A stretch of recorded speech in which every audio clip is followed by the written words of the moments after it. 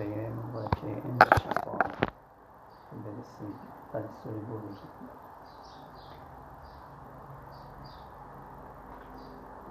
بسم الله الرحمن الرحیم.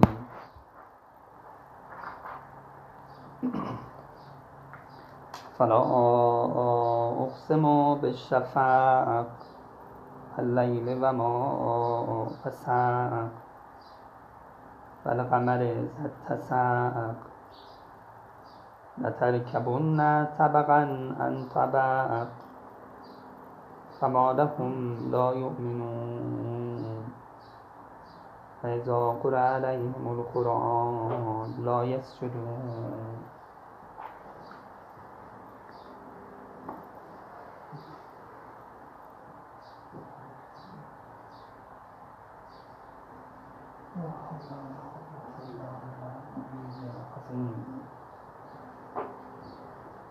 فللذین کفروا یکذبون والله اعلم بما یوعون فبشرهم بعذاب علیم الا الذین آمنوا وعملوا الصالحات لهم اجر غیر ممنون.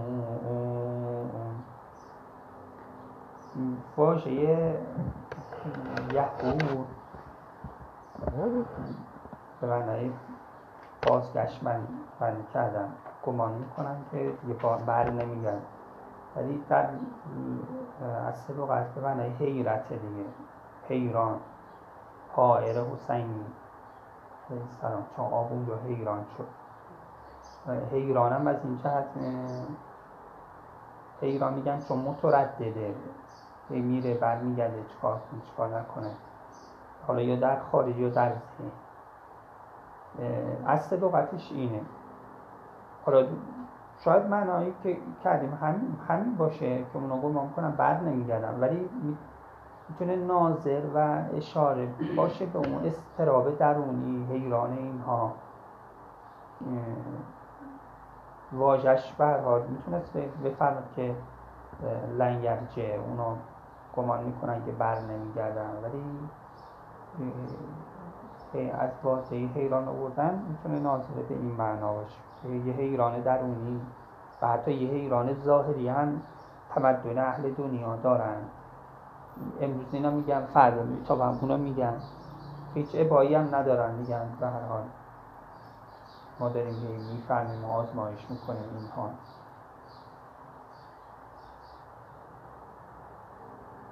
و بسیر بودن خداوند متعال نسبت به این معنا اینه که خیلی خودش رو تو صحنه‌های مختلف به بشر نشون میده. همون بحثی که رو ناظریت رو جوشن گفتیم خدا که یا من برهانه و واضح للناظرین، چون این آقایون ناظر نیستن، بصیر نیستن، اهل نظر نیستن، آیات بصری خدا رو نمیتونن ببینن و دچار تردد و تردید و اضطراب میشن.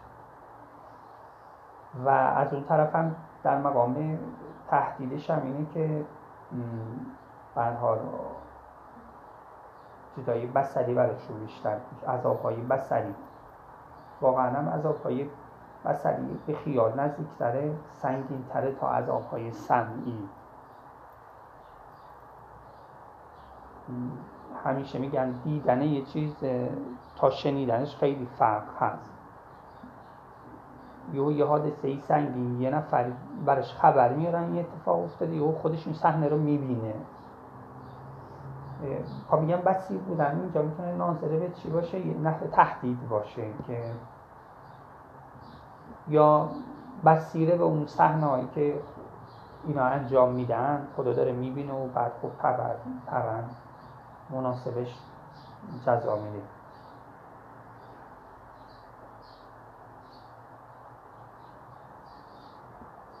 این قسم بعدی با فاء تفریم ارتباطش با قبل میتونه ناظره به این جهت باشه که میخوای یه نگاه تکوینی رو بیان کنه. قبلش داره یه نگاه این که اینا اختیار دارن و گمان بدی کردن، بد دارن عمل میکنن. تو فضای تربیتی انبیا داره حرف میزنه، یعنی تو فضای اثباتی تشریعی داره حرف میزنه، ولی بعد گویا یه فضای تکوینی میشه، اینکه شفاق و لیل و قمر و اینها باعث میشه که یه ترکیباتی در طبقات روحی فرد و اجتماع پیش بیاد که خب مناسبه با همون هم عمل میشه دیگه. فما لهم لا یؤمنون. دو تا چیز مهم در سرنوشت انسان اثر داره و باعث شده اینا لا یؤمنون بشن. یکی این بحث تکوینی لیل و شفق و قمر و اینها، طبقاتی که اینها ناخواسته در وجود آدم ها درست میکنه، و یکی هم همون ظن و گمان و اون چیزای تربیتی که در خودشون رعایت نکردن.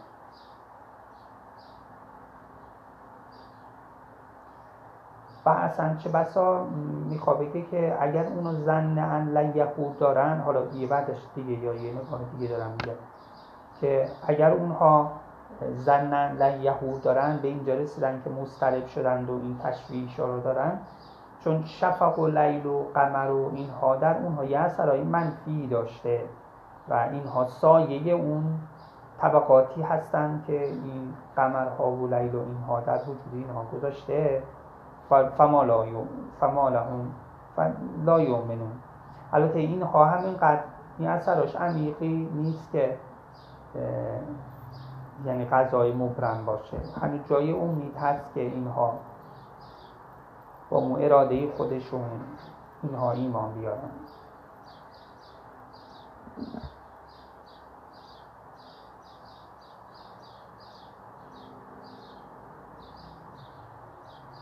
یه چیزی تو همون فضای امرون بین الامر. حالا این آیات را از زاویه آخر زمانی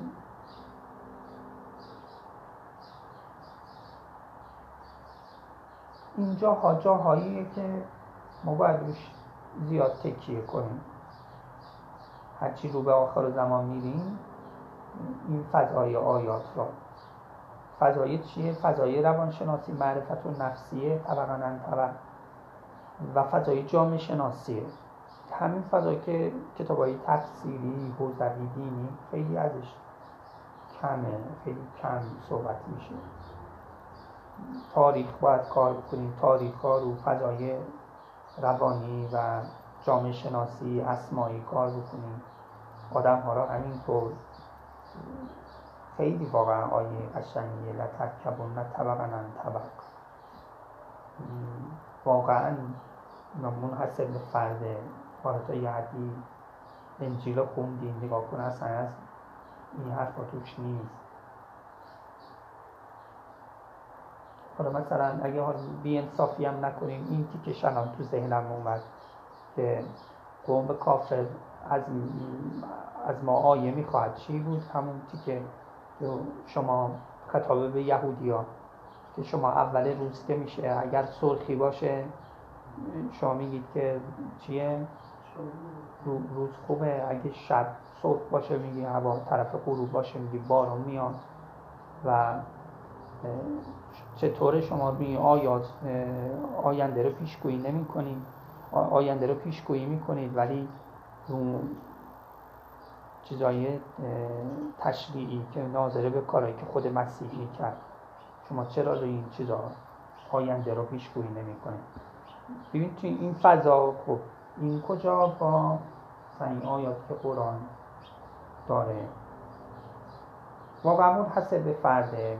خیلی میتونیم روش کار بکنیم. الان هم یکی از علوم هایی که خیلی رواج داره و روش کار میشه و مانور میشه جامعه شناسی و روان شناسیه. این دو تا خیلی جزء علوم ردیف اول دنیاست، بلکه سرآمده همه علوم انسانی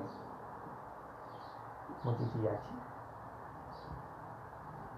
لترکبن طبقاً عن طبق. ببینید قبلش چه چیزایی تاکید کرده. خود این که واقعا طبقاتیه، فرد یا اجتماع، رو قمر، تاریخ. خود قمر ممکنه کسی بگه که فقط ایام ماه نیست، به هر حال 15 این ماه غیر از 15 ماه مبارکش رمضان، غیر از 15 ماه شعبانه و تازه 15 ماه مبارک رمضان سال 41 غیر از 15 ماه رمضان سال 40.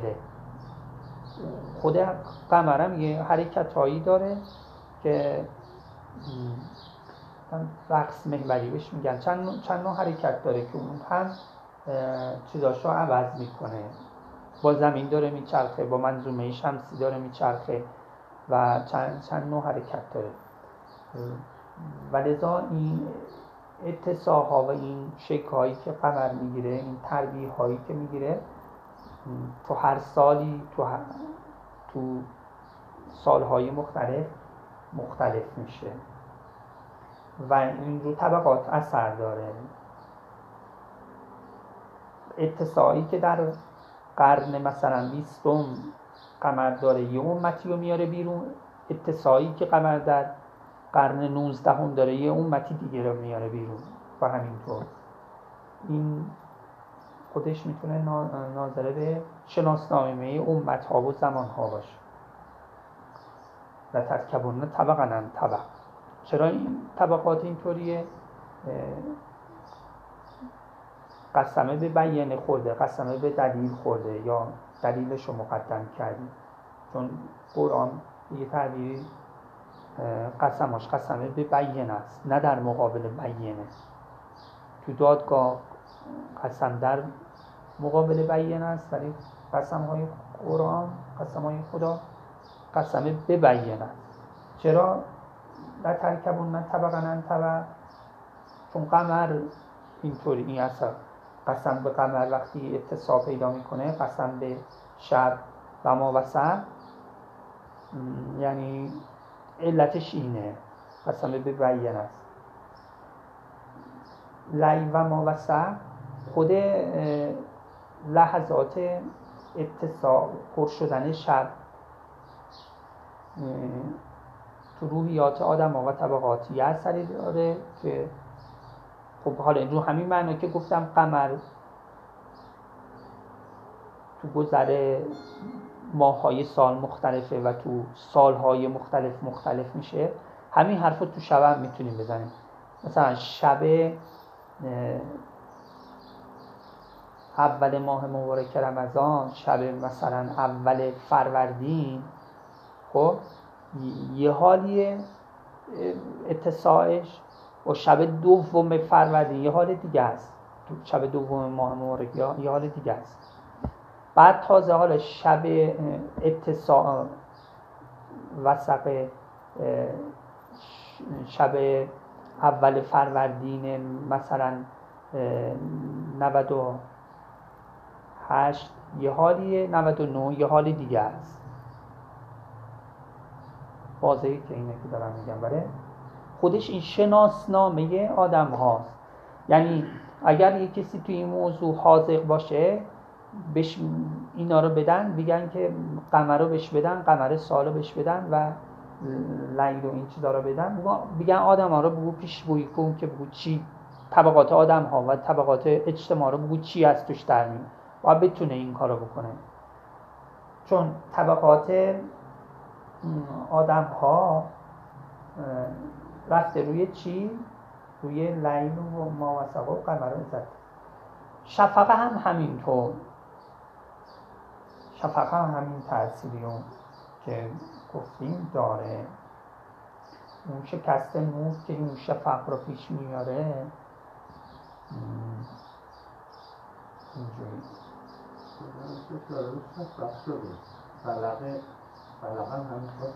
قل اعوذ برب الفلق همونجا تو قرآن توجه شده روش.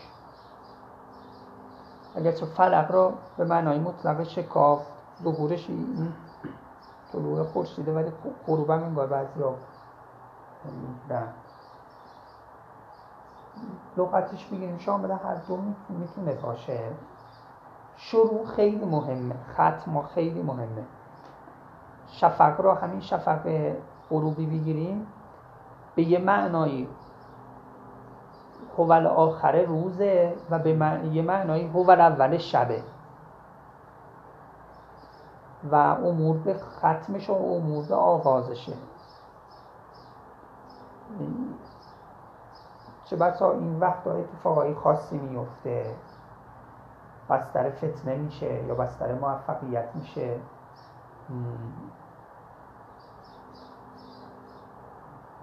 به نظرم تو ذهنم هست که یه تحقیقاتی کردن که مثلا ساعت آخری روز چه بسا فتنه‌های بیشتری هست. پایانی هم کلاوزو برب الفلق که حالا آیا باید ببینیم تو ذهنم یه همچین تحقیق کرد که تصادفا اونجوریه، نمیدونم قطعا بیشتری اونطوریه اونجا هست. این خودش یه موضوع تحقیقی میتونه باشه که آیا بیشتر قطعا به طور نسبی اولا تو روزه یا تو شبه، تو آغاز روزه یا آغاز مثلا شبه یا آخرش. آخر شب که نه، آغاز روزم که نه، فتنه ها تصادفا نیست. به نظر میاد نسبت به روز هم که تو چشممون یا اطلاعات خودمون رجوع میکنیم تو خود روز بیشتر آغاز یا وسط نیست، خاتمه های روز اتفاقای بد میفته. خب این خودش یه موضوعیه. خود زمان مثلا قرآن قسم به عصر خورده، حالا اگرچه عصر به معنای فشاره و معنای دهر معنی میشه کرد زمان، ولی خب آیا خود عصر هم مراد هست؟ عصر ظاهری ولی عصر ان الانسان لفی خسر، این چیزای اهل سنت اینا به عصر ظاهری تطبیق کرد. اگه این باشه تناسب خسران با این عصر میرسونه که بیشتر این وقت آدم ها دچار خسران میشن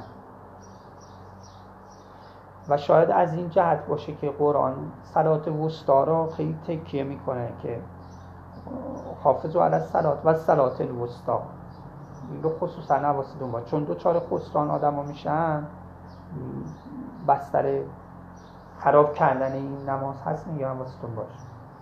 حالا برگردیم سراغ این که این طبقات ها این گونه است.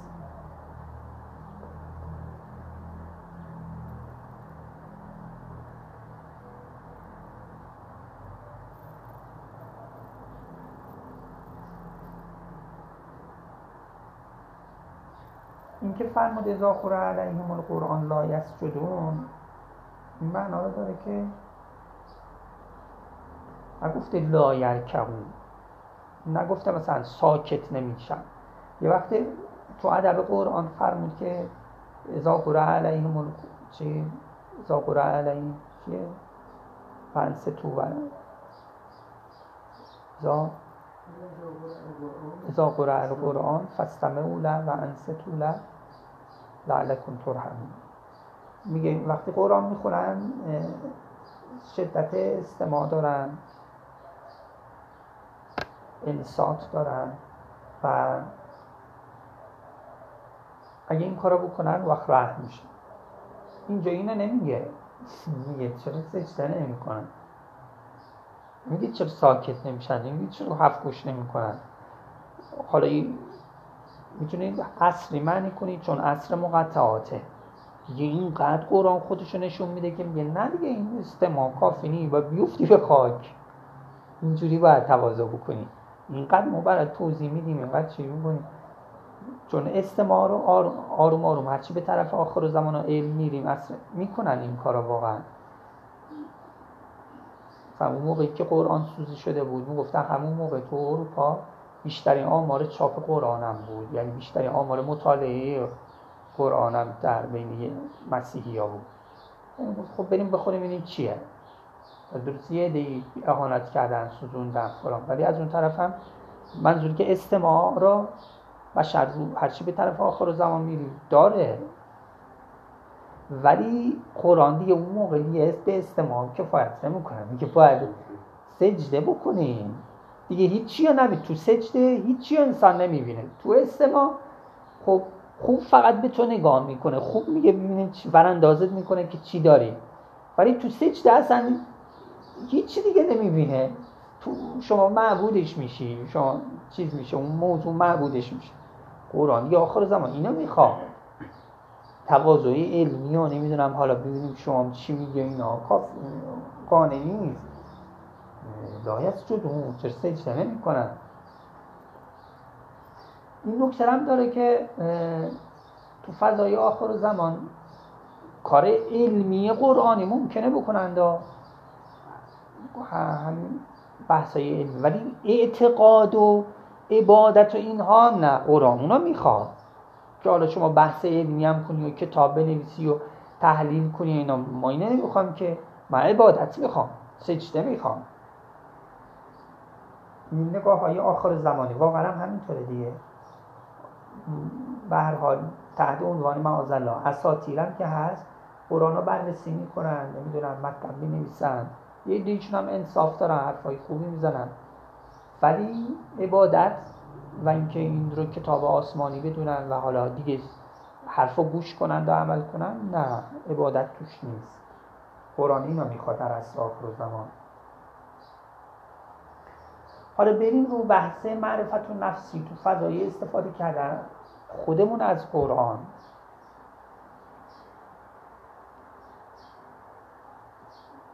چی میشه؟ ما چجوری برای حضرت قرآن سجده کنیم که لابد خیلی چیزه در مقام سجده ما میفهمیم.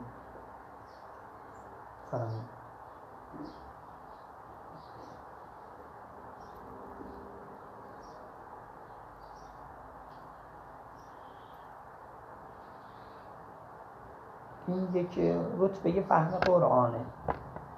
یه رتبه فهم قرآن چیه؟ استماع و انصات.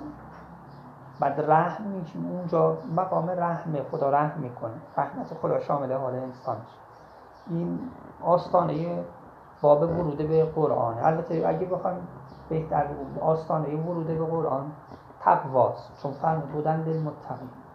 حالا شما تقوا رو رعایت کردی، گناه نکردی و یه چیزایی که نباید میرفتی بخونی و بشنوی و ببینی رعایت کردی. چون بعد الان حتی تو مطالعه همینطوریه، گاهی یه سری کتاب‌های یه سری چیزایی هست خیلی وحشتناک، آدم به هم می‌ریزه. تقوا اینه که آدم اونا رو واقعا رعایت کنه، نزدیک شبهه نشه، تا اصلا نخونده نره کتاب شبهات بخونه. پس باب ورود به قرآن تقواست، بودن للمتقین.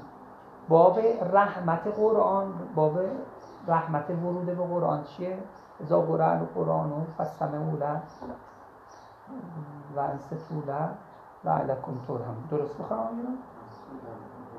چی؟ فانصتوا لعلکم ترحمون. خب باب این یه باب دیگه چیه؟ سجده بر قرآنه. یه تو سجده خیلی اوایل میگه بشر عبادی الذین یستمعون القول فیتبعون احسنه. قول را، حرفای مختلف را میشنوند و احسن رو تبعیت میکنند و بشارت برند چه آدمایی. بعد کم کم نه بابا قول را بشنوی، نه باید سجده بکنی. سجده یعنی هیچ که نمیبینی غیر از قرآن، هیچ حرفی، هیچ جایی. این یه مقامیه که دیگه مقام‌های آخره دیگه. حالا به یه تعبیری مقام‌های پیشرفته تره دیگه، غیر از نمیدونم هم بشر عبادی الذین یستمعون القول گوش کن و اینا دیگه نیست، فراتر از این چیزاست.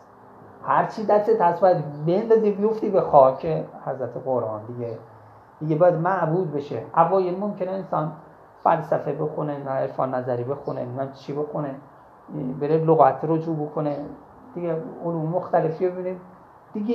یه جایی از فهم قرآن هست که دیگه نه، دیگه در مقام سجده به سر میبره دیگه. واقعا سجده آدم حرفی کسی چیزی میبینه میشنوه. برای همین میگم امیرالمومنین رو تو سجده تیر رو از تو پاشون در آوردن، چون مقام حضور قاطبه عارف در مقام سالک در مقام حضرت حق تعالی هیچ که نمیبینه، هیچ که نمیشنوه. قرآن یه همچین چیزی میخواد.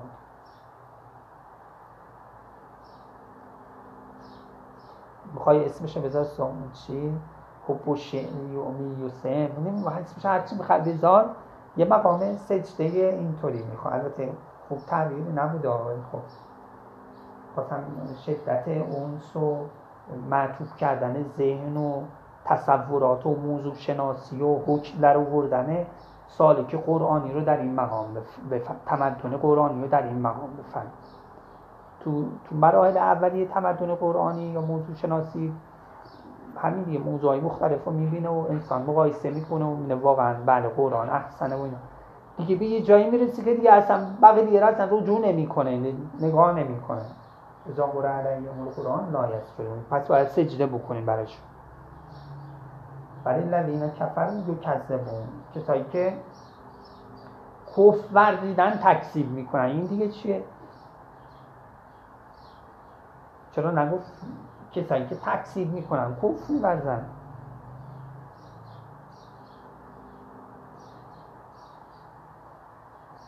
اضرابت چی کرد؟ چون مقام قرآنه، خب دیگه هم بر قرآن تطبیق کنیم دیگه. چون بحث معرفت و نفسی و بحث طبقات اجتماعی جامعه شناسی بود، تو همون فضا باز معنی بکنیم که نسبت به قرآن فرد یا اجتماع کمکاری کرده، کفر علمی، کفر عملی معنی کنیم، بعد تکذیب اعتقادی چیز کنیم. چون فرمود لا ترکبون طبقا عن طبق دیگه، شما طبقاتی هستین دیگه و شما دوچار یه زنی شدید، هم سیر ثبوتی هم سیر اثباتی. که این دو تا چون کفرو نسبت به حق قرآن کوتاهی هایی کردن و نادیده گرفتن، ندیدن حق قرآن را، یکذبونه به این چی؟ به قرآن و به آیات قرآن و امام و این چیزا. یرحمکم الله. باستی این فضا نگاه کنیم. والله اعلم بما یوعون، خداوند میدونه که اعلم تره که شما چی در وعاء وجودتون هست. یوعون وعا، ان هذه القلوب اوعیه فخیرها اوعاها. نه قبلش فرمود که لترکبن طبقا عن طبق، شما طبقاتی هستید، روحیاتتون، وجودتون، اجتماع. حالا که میدونیم که اگه ایمان نیورین علتش اون وعاء خبیثتون بود و هر حال اون جامعه طبقاتی، اون جامعه خبیثه‌ای که درست کردین دیگه، بله آموزش پرورشش اونه، نمیدونم جامعه شناسیش اونه، روان شناسیش اینجوریه، اون اینجوری، خلاصه تیرکاتون رو چیدین و جلو اومدین. خب بله یکذبون. چرا اینجوری شده؟ اعلم به ما یون. این رو اگر در مقام قرب نوافل و فرائض این جمله اعلم به ما یون رو بخوایم معنی کنیم، چه جوری معنی میکنیم؟ تو فضای معمولی که میگیم الله، خب الله دیگه نمیدونم هم معنای عرفی دیگه. ولی حالا اگه به اصطلاح دقیق حدیثی عرفانی خواهم معنی کنیم که قرب نوافل و قرب فرائضه، الله را رو اون فضا خواهم معنی کنیم، چی میشه؟ کی باید بگیم اعلم به ما یوونه؟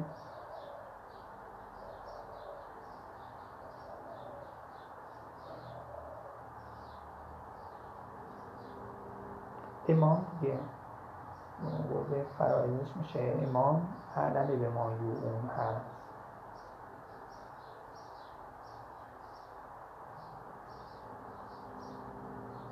کسی که به مقام ید اللهی، اذن اللهی، نمیدونم این چیزا رسیده، مراد اونه. چون خدا از طریق اون علم پیدا میکنه. از طریق اون یعنی اونو واسطه قرار داده. به قول اون روایت که چی؟ خدا اگه میخواست بدون واسطه چی تعبیر رو چیه خودشو معرفی کرد ولی ما رو سبب معرفت قرار داده. پس خدا با عین الله میبینه. این عین الله چیه؟ امامه. خدا با اذن الله میشنوه. این اذن الله چیه؟ امامه، یعنی از مجرای اوشون داره میبینه. خب الله داره از مجرای علم امام، ادراکایی امام میگه اعلم به ما یوعون هست. اجوارش هم میشه و از طریق امام واسطه بشه برسیده، یعنی الان خدا امام واسطه قرار داده، ماره اون قرب فراره زونه ما امام واسطه قرار دادیم برسیم به اون قرب نواصل میشه. فبشرهم بعذاب علیم، اونها را دیگه بشارت بده معاذالله به عذاب دردناک، چون وعایشون خبیث شد دیگه باید همومشون ببرن و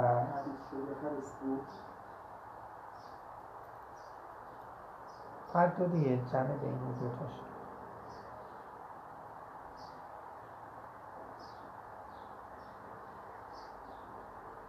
فبشرهم، اونا رو بشارت بده به عذاب علیم. هر کی به یه تعبیری مجرای علم الهی شده، اعلم شده به ما یوعون، همونم مأمور بشارته. همون که اینو درک کرده خیلی میچسبه که برو این خبر رو بده، همون مجرای گزارش میشه. فبشرهم به عذاب علیم، چون که قلب امام داغدار شده و یوعون اونها را مس کرده، اونا یه عذاب علیمی میبینن مناسب با همون چیزی که باعث دردناکی مجرای علم الهی شده.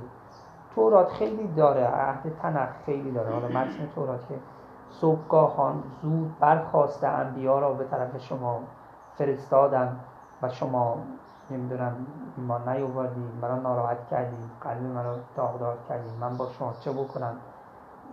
متنش اینه که مثلا خدا داره اینا میگه، ولی مراد ولی خداست دیگه. صبحگاهان برخاسته زود انبیا رو به طرف شما گسیل داشتن، اصلا پیداست دیگه.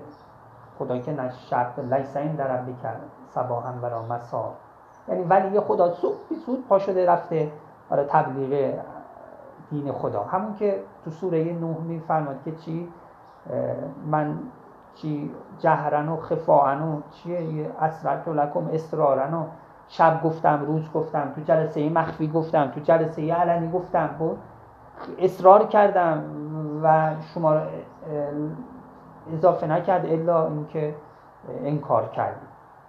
تو این قرآن اینجوری تعبیر میکنه، مثلا تنخی اینجوری تعبیر میکنه. منظور این که چون اونجا نوح میسوزه، دلش میسوزه که هرچی میگه اینا گوش نمیکنن، حالا اینجا این عذاب سوزناکه، همینجور به تناسب اون دل اونا رو میسوزونه. و همون که دلش سوخته میگه بشرهم، تو بشارت بده، تو برو بگوی که حالا میگی تو چون بشارت نمونه برای خوبه در اصل وقت خبری است که در بشره، در پوست اثر میکنه. یعنی برو جوری بهشون خبر بده که ناراحتی و غصه و افسردگیش معلوم بشه تو چشم. واقعا خبره چیز اینجوری میچسبه. اینکه به صورت یه روزنامه یه چیزی همینطوری بود که حالا حالتون گرفته میشه فلان وقت عذاب میفایه، با اینجوری بود که ببینی که طرف ناراحت شد. شاید بچهش این باشه، برو اینجوری خبر بده، اینجوری گزارش بده. اصلا آدم میتونه خبر بدی رو جورای مختلفی بگه، علمی بگه، پیشگویانه بده، یا اینکه آره برو اینجوری بگو بشرشون اثر کنه. که یه دیگه هم گفتن این مسخره است، استهزای اونهاست. انشقاقی که مثلا تاثیر خوش احسن از همین الان تو پاچش ترس و وحشت رو مینداز. آیا عرفا نظرشون میگن این عذاب از اون جایی که شخصیت اون رو شکل بده براشون شیرینه برای بود این عذاب بشارتشون بده. نمیتونم مجاز شما حرف واقعا از ظاهر شریعت خیلی میده. تو چی میگم؟ عذاب و عذاب و واقعا صدر رو زیر شریعت رو ببینیم ما نمیتونیم دنبال این حرفای عرفا را بیفتیم. وقتی مثلا روایت میفهم دارون لیس فیها رحمه، یه خونه این یه جهنم، یکی سرزمینی هیچ رحمتی درش نیست. نه وقت ببینید وقت توی این فضا ظاهر شریعت هر چه آدم میخونه بعد یه عارفی بیاد بگه که چی عذاب ریشش از جهت لغوی از عذب گرفته میشه و اینا مزاجشون اینطوری شده که عذاب برشون عذبه. شاید چیزی که ذهن من رسید این شاید اشتباه شده در این نظر که آقا طرف الان داره مثلا علواتی میکنه چه رو نمیکنه همه گناه ها دو دست داره چی بود تو اصلا شخصیت بیش از این حرفاز شده میکنه این برش این چیزا شیرین شده مولا نگیده اصلا یه طرف رفت بازار عطارات یا تو چیز بود فضولات سر کار داریم مثلا اونو میخواد متوجهم درسته سیر عالم الان اینطوریه یعنی رو به مسخ میره ولی این مرحله اولشه یا کشفنا عنک غطاءک فبصرک الیوم حدید. اون موقع دیگه این پرده رو ببین الان آدم‌ها برای اینکه خوش میکنن ظلم کرده مال یتیم خورده خب وجدانش ناراحته دیگه ولی برای اینکه خوش بگذره چی کار میکنه قرص روان گردم میخوره نمیدونم فیلم میبینه و مسافرت میره تون خلاصه حرف میزنه این و تو راحت ولی تا یه حدی آدم ها میتونن خودشون رو از این وقایع مخفی کنن. اگه اون پرده رو برداره اون چی؟ دیگه نمیشه دیگه. به نظر میاد توی این فضا باشه سلام علیکم اینکه واقعا ما این حرفا رو بزنیم خب یکی یا دوتا هم روایات نیست که با این حرفا چیز نیست رو در نمیاد. حالا اون حرف بازی حرفیه که جهنم یه روزی منقطع میشه. خب حالا یه چیزی امیرالمومنین هم قسم خورده که اگر مثلا رحمت قسم شما نبود ما میگفتیم جهنم تموم میشه. استناد کرده به این که کف جهنم پیامبر صلی الله علیه و آله فرموده فلان گیاه میرویه همون گیاهی که تو روایات اومده گیاه بنی امیه است. خب اینا خودش ناظره به اینه که ریشه جهنم بنی امیه دیگه به هر حال اینا خباستشون تا چقدره یه وقتی تموم میشه دیگه مثلا سوزششه چه تو دنیا چه تو تجسم آخرتش.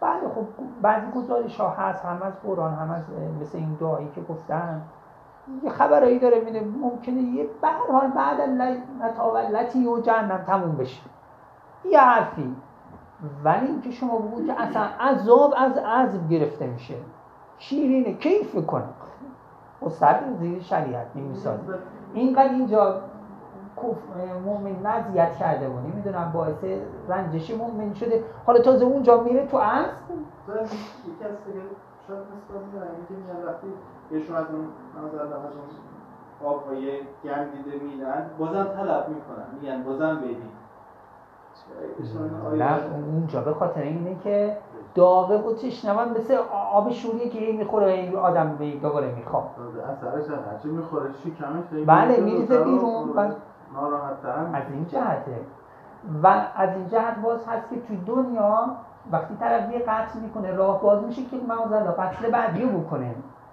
از اون جهته.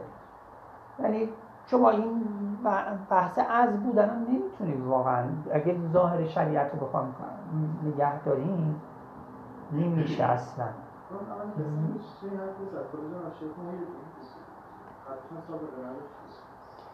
بله خب ما نمیتونیم همچه حرفی رو قبول کنیم.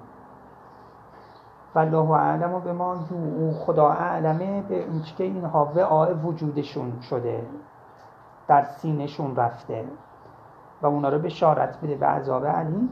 الا الذین آمنوا و عملوا الصالحات لهم اجر غیر ممنون.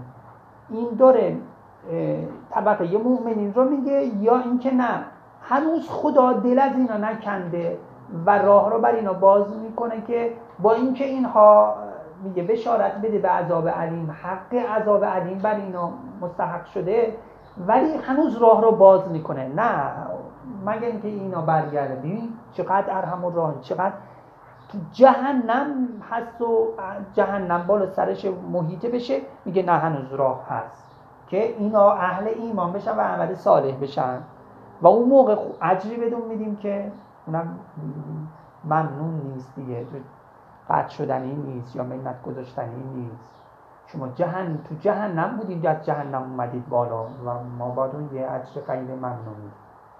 این سیر تکاملی انسان را میرسونه که تو جهنمیه، تو درجات اینطوریه، یهو میتونه چی؟ اهل آمن و عمل الصالحات بشه. چقدر فضای مختلفی انسان میتونه داشته باشه. درسته؟ اگر میگفت والذین آمنوا با واو میبرد، مثل خیلی جای قرآن فضایی بود که دو طبقه داریم، دو گروه داریم، یا مؤمنه به قرآن هستن، به انبیا هستن، یا مکذب و کافر به قرآن و انبیا هستن و دوتا را میگفت آینده‌شو این میشه، ولی با واو نیورد، با الا آورد. یعنی همین گروهی که جهنمیان راه برشون باز میشه و میتونن ایمان بشن. حالا این راه اهل ایمان بشه. اینو تو فضای آخر و زمانی معنی کنیم. من تو ذهنمه که فقط همین جاست که اینقدر قرآن این دو تا گروه رو قرینه به هم میاره. تو فضای آخر و زمانی معنی کنیم چی میشه؟ یعنی آدم ها تو فضای آخر و زمان اینقدر فضا هست و ظرفیت هست که جهنمیه یو برمیگرده مؤمن میشه. صبح واقعا اینطوری اهل ایمانه، تو روایات اومده شب مثلا کافر میشه، یا بالعکس هم همینطور میتونه فضا اینجوری باشه. حالا شما تو ذهنتون باشه ببینید که آیا جای دیگه قرآن داریم که اینطوری اینم با این شدت و حدت که میفرمان کفر و یکذبون و والله اعلم بما یوعون فبشرهم به عذاب و بعد اینطوری کرده هست تو این فضاها با، ولی خیلی اینجا پیاز داغش بخوره و شدیده. خدا انشاءالله ما را از فتنه‌های آخر زمان حفظ بکنه و اهل این آمن و عمل الصالحات قرار بده دائم، اهل هدایت که صالحات به یه تعبیری هدایت. این نکته هم داره که آخر زمان ایمان به تنها، حالا همه جا قرآنی شعارش اینه، ولی خب باز خصوصا ایمان کافی نیست، صالحات انسان باید داشته باشه. اینجا دیگه نگفت فبشرهم به اجر غیر ممنون، مستقیم گفت که براشون اجر غیر ممنون هست. گویا انگار دیگه خودشون نفس خودشون حس میکنن که تو این فضا هست و خدا بهشون اجرشون رو بالفعل میده. بشارت نداد دیگه آینده بهش برسی، نه دیگه گویا خدا این لطفا بالفعل به تواب، واقعا تواب، این کسی توبه بکنه اصلا آسمون انگار تو دستشه، انگار دستشو دراز میکنه، یه همچین حسی داره توبه کنن. خیلی صفا و خیلی چیزه و عرفا هم میگن که یه کسی دیدین واقعا اهل توبه است، بریم بهش التماس دعا بگیم، بریم بهشون، واقعا خیلی نزدیکه. لهم اجر غیر ممنون تو شهران. دیروز من گفتم قمر در اقرب و نحوه محاسبش رو میگم خاتمه این سوره و رد میشه دیگه. نشد اون بحث قمر و آثار قمر رو بگم. نسبتاً من در ذیل این آیات توی یکی تنزیل من اینا رو یه مقداری روایاتش رو یا بحثش رو آوردم، ولی تحلیل و باز کردن و این چیزاشو نکردم. حرفای نسبتا خوبی هست، حالا کسی دوست داره ذیل آیه ولی قمر عزت تسر این 3-4 تا آیه ویکی تنزیل رو سرچ کنید توی گوگل، بعد سوره انشقاق رو بیان، این عالیه.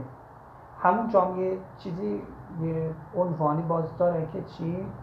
سعد و نحس ایامی، یه چی یه عنوانی دیگه هم همونجا باز یه چیز زدم، اونم یه صفحه زیادی از این مطالب نسبتاً اونجا جمع شده، اونجا میتونید رو ببینید. اگر چه حالا بیشتری حالت جمع آوریه تا اینکه تحلیلی چیزی باشه. خب قمر در عقرب هم نحوه محاسبش اجمالا اینطوریه که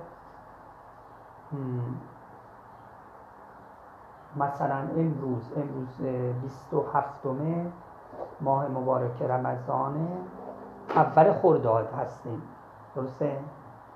این 27 رو ضرب در 2 میکنن، به اضافه 5 میکنن، تقسیم بر 5 میکنن، این مقسوم علیهش را اگر باقی مانده داشته باشه یکی دیگه هم بهش اضافه میکنن،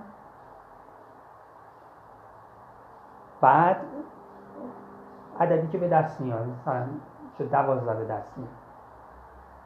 خب بعد از ماه شمسی که الان توش هستیم که الان خرداد میشمال، خود خردادم بشمالیم،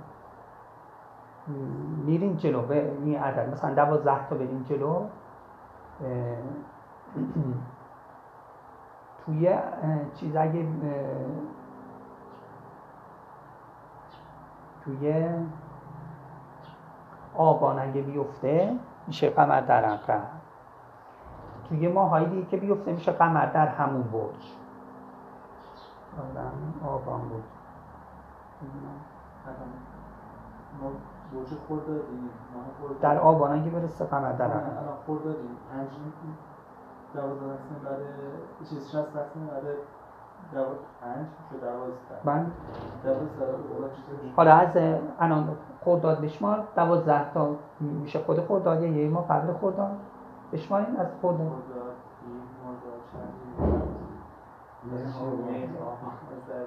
آبان 3 یه فروردین 12 قمر در عقرب امروز نیست. امروز خرداد نیست، هنوز تو خردی برسیم. نمیدونم حالا اگر در خرداد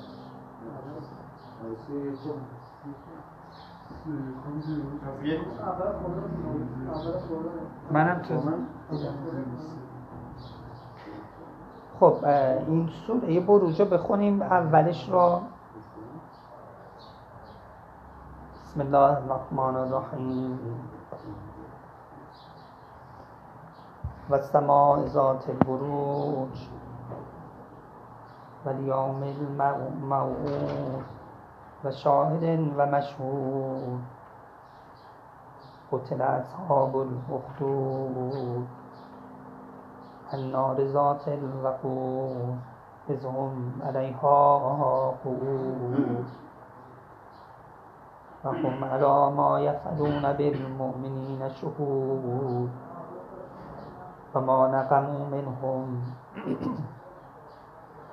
الا ان یؤمنوا بالله العزیز الحمید الذی له ملک السماوات والارض والله علی كل شيء شهید. ان الذين فتنوا المؤمنين والمؤمنات ثم لم يتوبوا فلهم عذاب جهنم ولهم عذاب الحریق. قسم به آسمان ذات بروج میخوره و بعد میگه که شما چرا یه عده مؤمنین را سوزوندید معاذالله و دچار فتنه‌شون کردید. یعنی فتنه مؤمنین و مؤمنات باعث میشه که آسمان ذات بروج نظمشو به هم بزنه، یا یه آثاری در آسمان ذات بروج ایجاد. این رابطه را حواستون بود؟ قسم به آسمان ذات بروج که شما یه همچین کاری کردید. یعنی چه؟ یعنی آسمان ذات بروج این اثر رو در خودش، این زخم رو در دل خودش نگه میداره و جواب شما رو میده. واضحه؟ واضحه؟ خب این سوره بروج فضیلتش چیه؟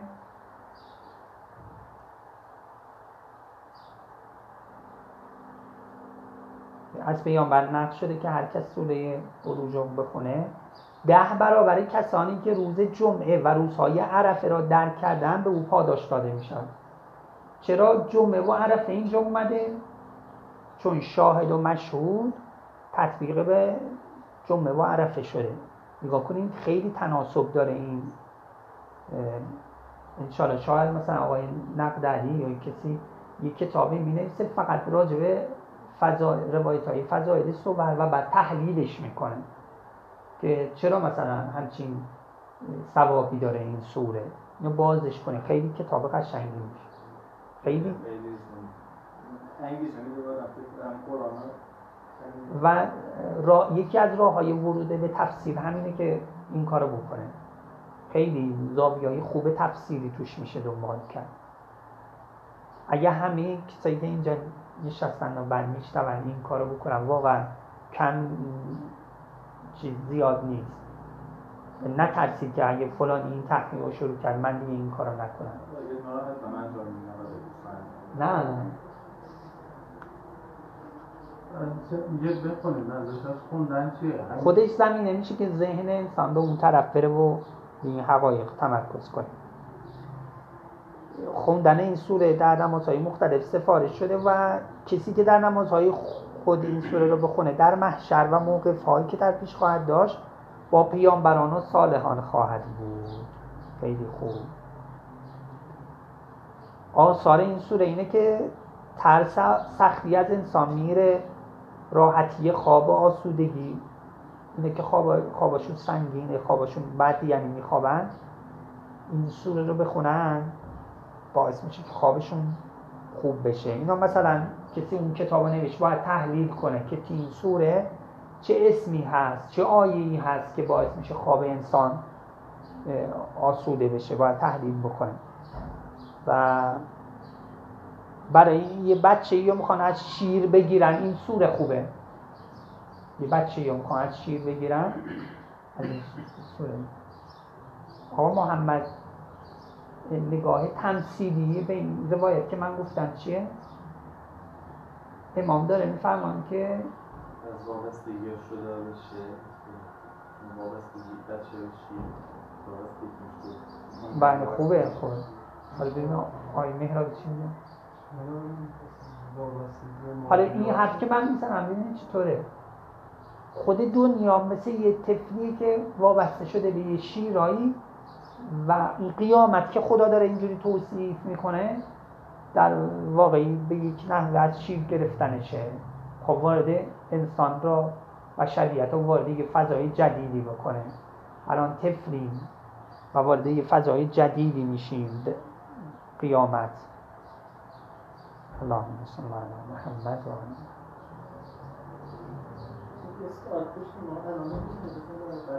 انشاءالله بعد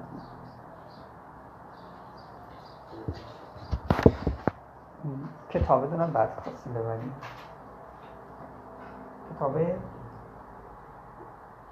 حالا دیدنیه ولی تو فضای عدد و ابجد و تداول آفاقی و این چیزاست، ولی بحث ما که یه فضای دیگه است.